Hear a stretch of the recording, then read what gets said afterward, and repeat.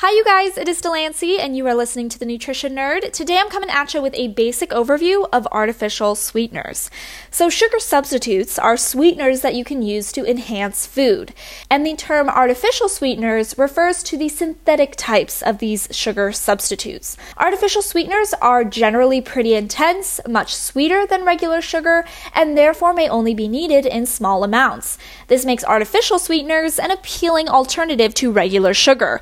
Less ingredient needed and far fewer calories. Now, artificial sweeteners are found all over the place in sodas, baked goods, candy, puddings, canned foods, specialty coffee drinks, jams, jellies, as well as dairy products. Now, as we all know, artificial sweeteners have been scrutinized over the years, and the biggest concern being the link between artificial sweeteners and cancer risk.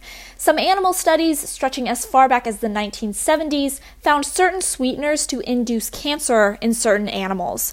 However, at this time, the National Cancer Institute and other United States health agencies state that there is no sound scientific evidence to fully prove that these artificial sweeteners are problematic. Instead, these professionals refer to numerous other studies that argue artificial sweeteners in reasonable, moderate amounts are generally safe, even in pregnant women. Now, these types of sweeteners are overseen by the FDA, and every new food additive must be reviewed and approved by the agency on a routine basis. Now, all that being said, negatives aside, there are also some benefits to using artificial sweeteners. For one, they don't contribute to tooth decay and cavities like regular sugar. But mainly, artificial sweeteners are celebrated for their help in weight control and curbing diabetes.